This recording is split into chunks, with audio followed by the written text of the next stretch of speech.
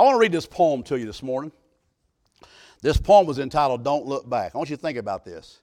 As you and I are traveling through life, there are always those times when decisions have to be made. When the choices are hard and the solutions are scarce and the rain just seems to soak your parade. There are some situations where all you can do is simply let go and move on. Gather your courage together and choose a direction that will carry you toward a new dawn. So my friends here at Reidsville, pack up your troubles, that you got plenty of them, we all do, and take a step forward. The process of change is tough. But I want us to think today as a church about all of the excitement that's ahead of us if we are stalwart enough. Perhaps you may find friendships that spring from new interests as you challenge your status quo. And learn that there are so many different options in life and many different ways in which you can grow. I'm almost done with this poem. Perhaps you will find comfort in knowing that you have friends that are supportive of all that you do, and believe that whatever decisions you make, they are the right decisions for you. So keep putting one foot in front of the other and taking life day by day. Yes, my friend, there is a brighter tomorrow, but let's don't look back. Let's don't look back. We ain't going that way.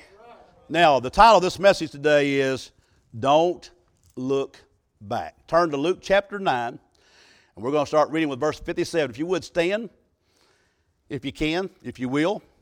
Verse 57. The Bible says in Luke 9:57, and it came to pass that as they went in the way, a certain man said unto him, Lord, I will follow thee whithersoever thou goest. I want you to think about that for a minute, church. This man was very intent, Brother Jimmy. Lord, I'll follow you. I'm with you. But you know what? Jesus knows us better than we know ourselves. Notice how Jesus answers him. Jesus said unto him, foxes have holes, and the birds of the air have nests, but the Son of Man hath not where to lay his head. And he said to another, follow me. But he said, Lord, suffer me first to go and bury my father. Jesus said unto him, let the dead bury their dead, but go thou and preach the kingdom of God. And another one also said, Lord, I will follow thee, but let me first go bid them farewell, which are at my house. Now here's our text. Jesus said unto him, no man, having put his hand to the plow and looking back, is fit for the kingdom of God. Lord, I come to you today in the name of Jesus. Lord, you know today the needs of this congregation.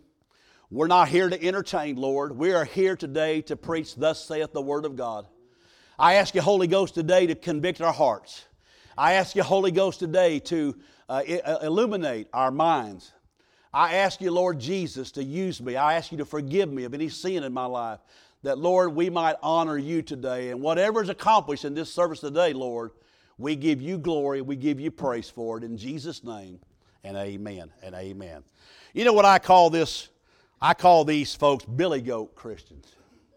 You ever heard the term billy goat Christian? Well, notice what the first man said. Lord, I'll follow you. And Jesus said, well, foxes have holes, birds of the air have nests, the Son of Man had to wear his head. And so Jesus knew him better than he knew himself. So Jesus said to the second man, follow me. But notice what he said, but. That's what I call billy goat. But Lord, I've got somebody that died. I got to go home and bury the dead. Jesus said, let the dead bury the dead. Go. In other words, it's very intent to go preach. And so another one said, well, Lord, I'll follow you. And what did he say? But I got to go at home and tell some folks goodbye. What did Jesus say? No man having put his hand to the plow looking back. You know what? Serving God needs to be a priority. Loving Jesus. You know what? When you love somebody, you want to be with them. You care about them. I haven't told my wife enough since she's been home, and she says sometimes I say more in public than I do in private, but I'm just that way, I guess.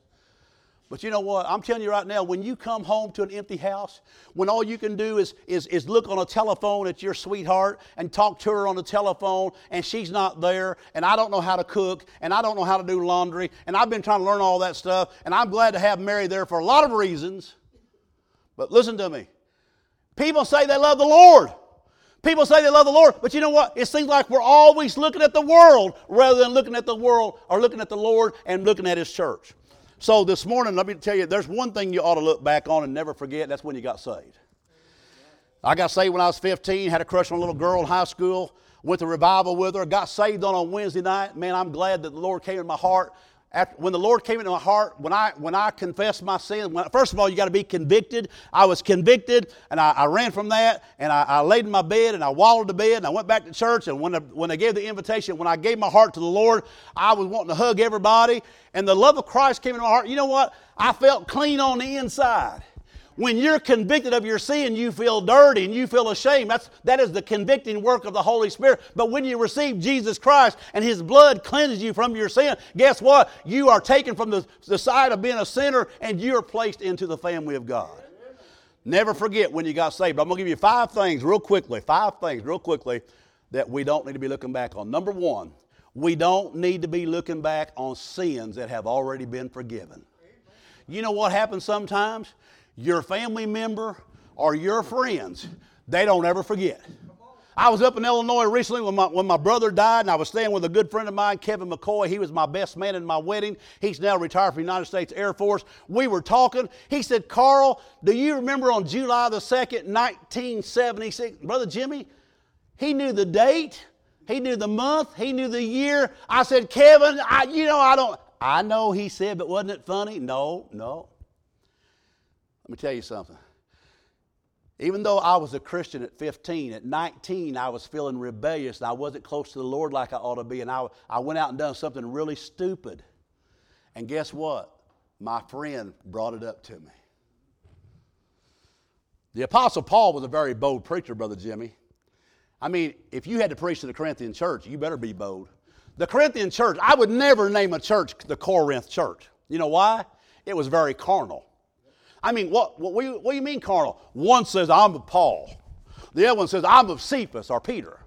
The other one says, I'm of Christ. They were divided. And they were taking each other to court. And Paul stood up at the Corinthian church, and here's what he said in 1 Corinthians 6.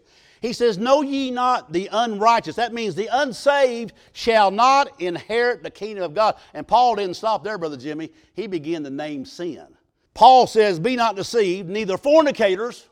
What does that mean? It means having a sexual relationship with someone you're not married to. Fornication is a sin. Paul said, don't be deceived, neither fornicators nor idolaters. What's an idolater? Anytime you put anything ahead of Jesus, it's idolatry. He said, don't be deceived, neither fornicators nor idolaters nor adulterers. What's an adulterer? Someone who's married, who's having a sexual relationship with someone they're not married to. He said, don't be deceived, neither fornicators, nor idolaters, nor adulterers, nor effeminate. What does that mean? It means boys are supposed to be boys. Girls are supposed to be girls. There are qualities that boys have. There are qualities that girls have that God has given them from birth. And when we start trying to change that, we're playing God. And the Bible, Paul said, don't be deceived, neither adulterers, fornicators, idolaters, effeminate, nor abusers of themselves with mankind. What's that? It's homosexuality. That means same-sex marriage, same-sex relationship. It's forbidden. And Paul said, nor thieves, that means taking something that's not yours, nor covetous. What's covetous? Covetous is when you want something so bad that you have a desire for it so bad, you'll do anything to get it, and you'll leave God on the shelf to go for it. We got a lot of people today, they're going for all the stuff of this world, leaving God on the shelf. And Paul said, neither drunkards, don't be messing with alcohol, it will destroy you. I could go there all day. Nor revilers, troublemakers, nor extortioners. And Brother Jimmy, Paul didn't stop there. He said, and such were some of you. Oh, man, if Brother Jimmy gets up next Sunday and he says, some of you are adulterers, some of you are fornicators, some of you are homosexual, some of you are drunkards, some of you are troublemakers, don't throw him out. He's simply preaching the Bible. But Paul didn't stop there. He said, and such were some of you, but, I like this but you are washed. You are sanctified, set apart. You are justified. That means just as if you never done it. Woo! Just as if it never happened. Let me remind you of something, church. You and I, as Christians, will be at the judgment seat of Christ. And Brother Jimmy, if I understand this right, we're going to be judged there for our works, not for our past sins. Your past sins have been cast into the sea of God's forgetfulness, never to be held against you. I don't care what you've done back there. It's under the blood. Whoa! It's under the blood.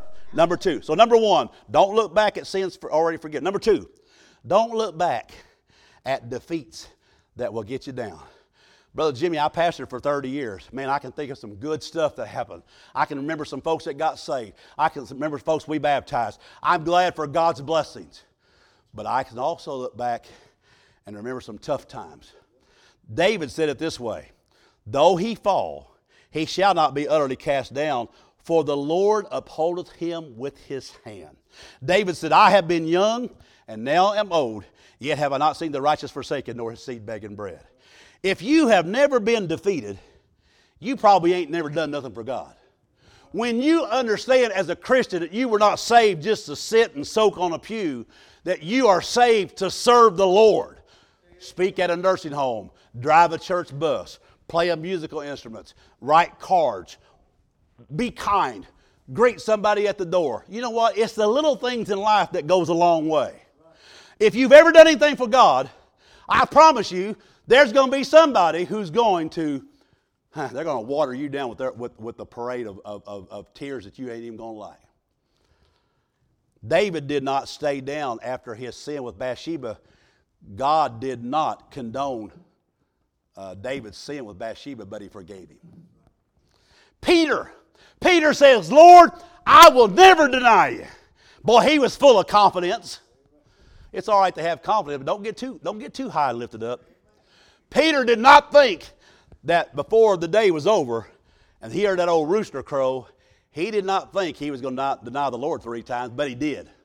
And sometimes you and I, we can come to church and we can think, man, we're more spiritual than everybody else. Better be careful. When the test of life comes against you, that's when you find out how strong you really are. So don't look back when you've been defeated, because it'll get you. Number 3, I'm trying to hurry. Don't look back at the past being better. Now, Brother Jimmy, you and I are getting older. And somebody asked me one day, said, Brother Carl, what do you consider old? I said, well, I read in a book one time where somebody who's 20 years older than you can consider elderly. So I'm 64. So if you're 84 or above, I will consider you elderly. I didn't say old, just elderly. But sometimes we older people are more guilty of this than younger people, but not always. Looking back at the past as though it was just something really, really grand. The writer of Ecclesiastes said it like this, say not thou, what is the cause that the former days were better than these? For thou dost not inquire wisely. Have you ever thought about the children of Israel? The children of Israel was in Egyptian bondage. Down there making mortar out of straw and all that mess. I mean, they were slaves. They were in Egyptian bondage. And God miraculously delivered them out of the hands of Pharaoh. And they're out there in the desert with Moses, godly man. And what are they doing? They must have been Free Will Baptists. Would to God we'd have been better off if we was back over here in Egypt.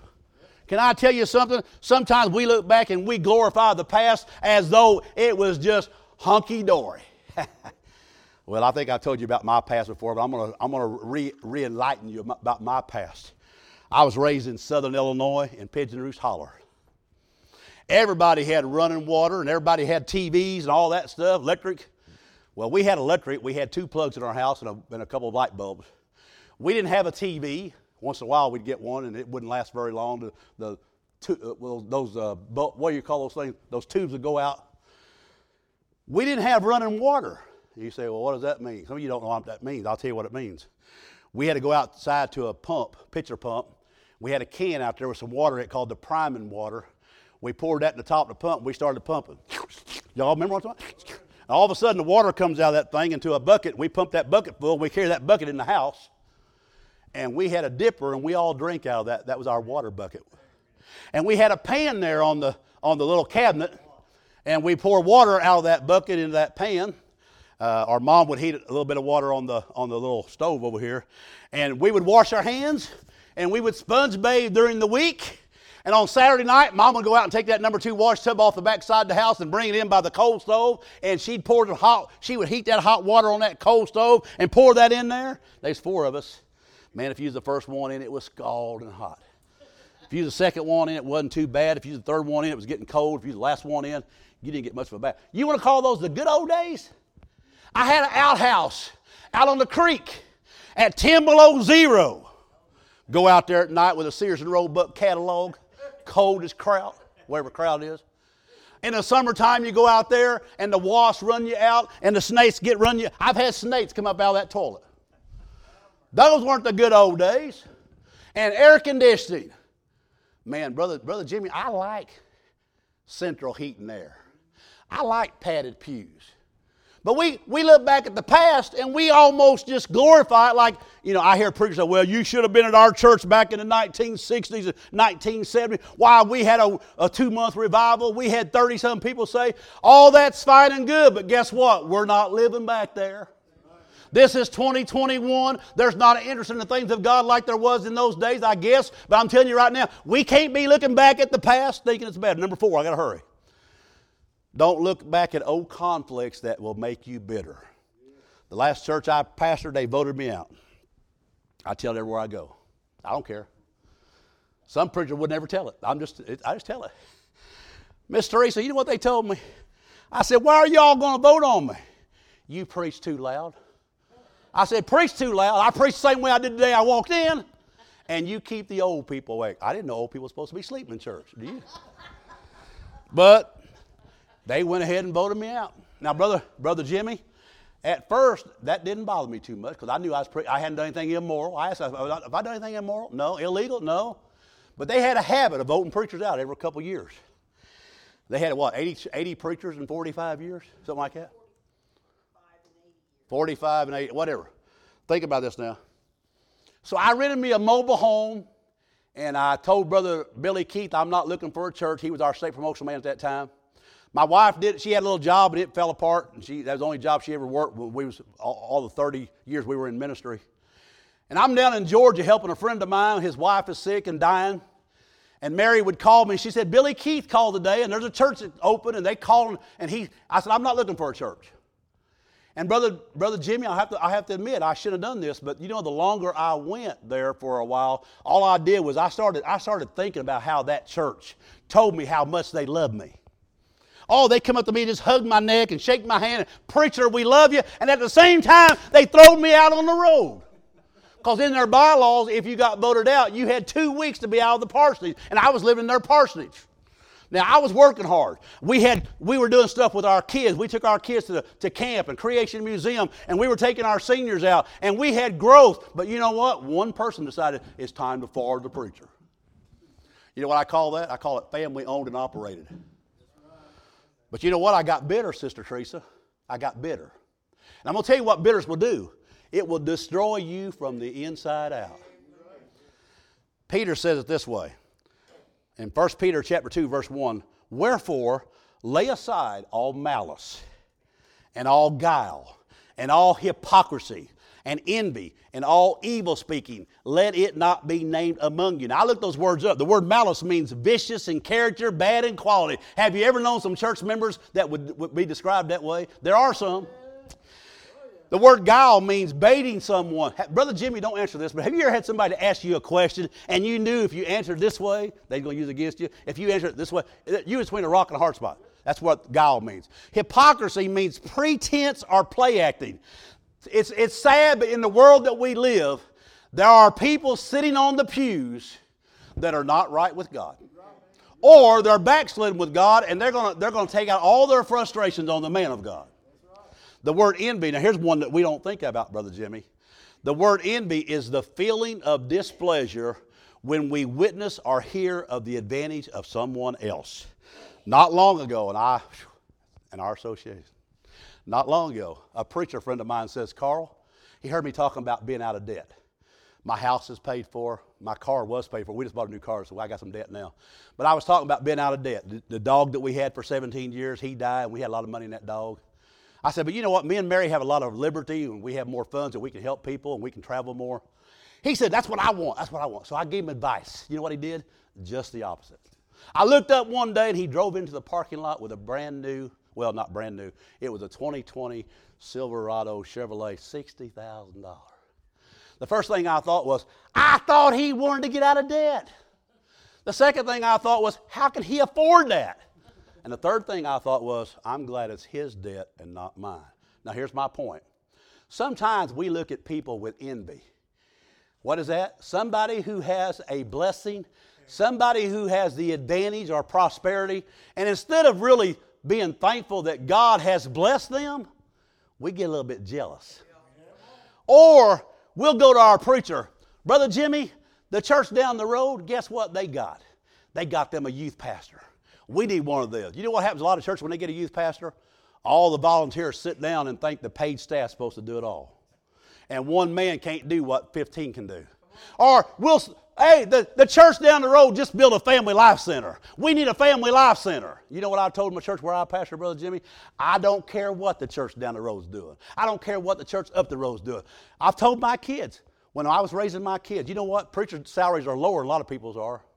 Mary didn't work. It was just my salary. My kids didn't have the luxury of having, a lot of things that other kids did. But you know what we taught our kids?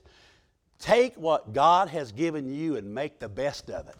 We took our kids to youth camp. They had a ball. We had vacation Bible school in the summer, and they enjoyed it. We went to the national convention with competition. I've asked my kids many times since they're grown, did you have a decent childhood?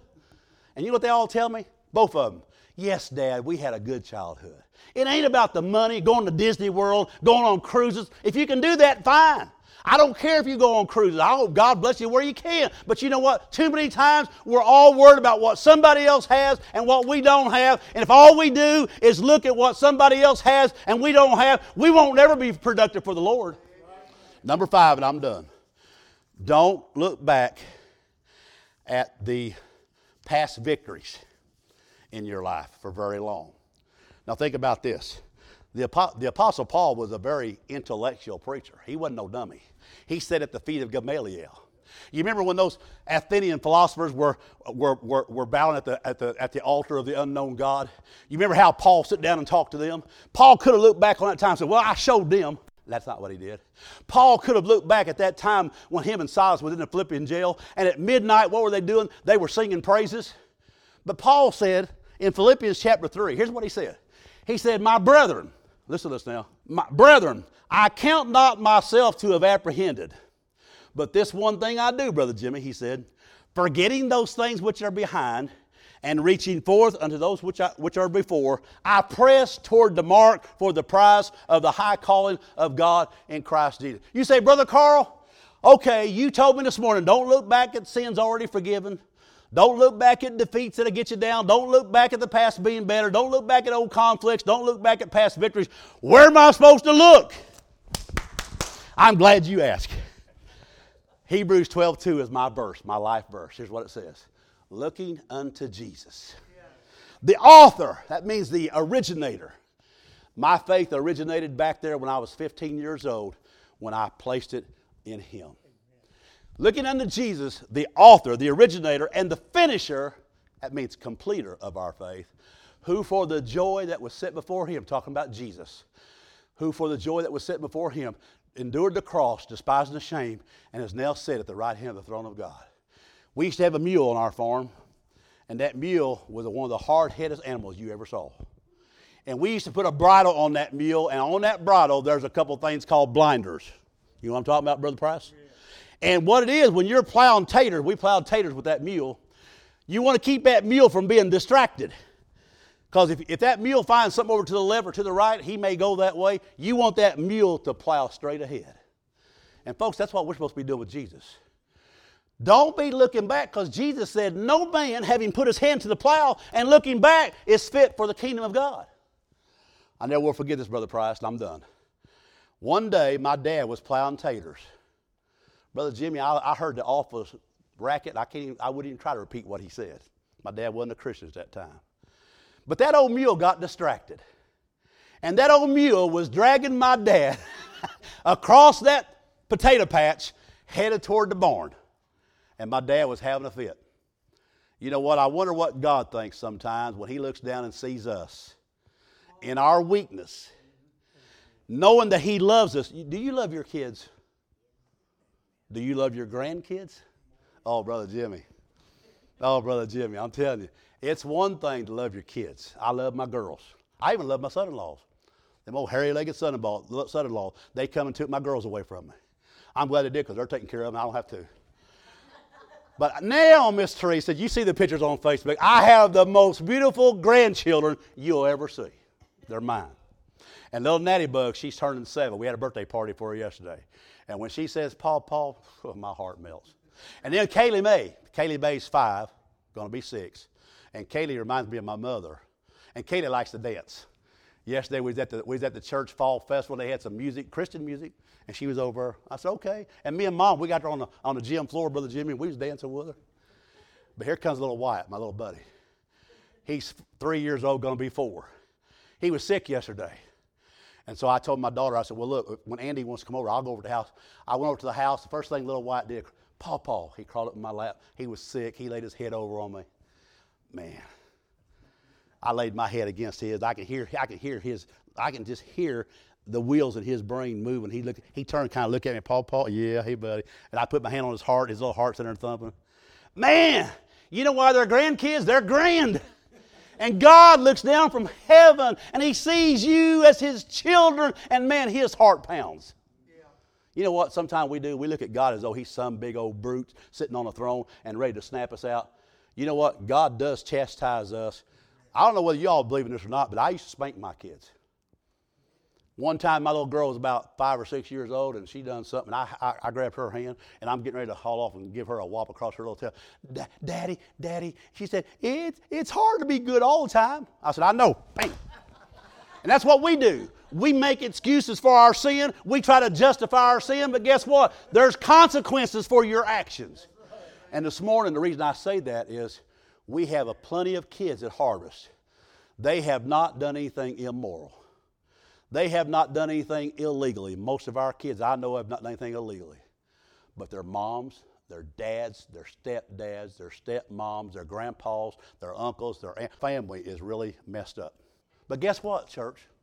Sometimes when God looks down at us and we say, oh yeah, we love you, and we turn around. You know, sometimes my kids will say, Daddy, I love you, and turn right around and do something that's just about as honoring. And where'd that come from? And you know what? God looks at us and He says, Carl, I love you, but you know that was stupid you just done. Yeah. And sometimes I have to pay some consequences of some of those actions back there in the past. And that's what sin does to you. Sin brings consequences. And that's what we teach our kids at Harvest. At Harvest, when our kids do good, we get to take them out on the weekend. But when our kids don't do good, they have to stay back at the shelter. And they don't like that. So please pray for me this morning and pray for our ministry.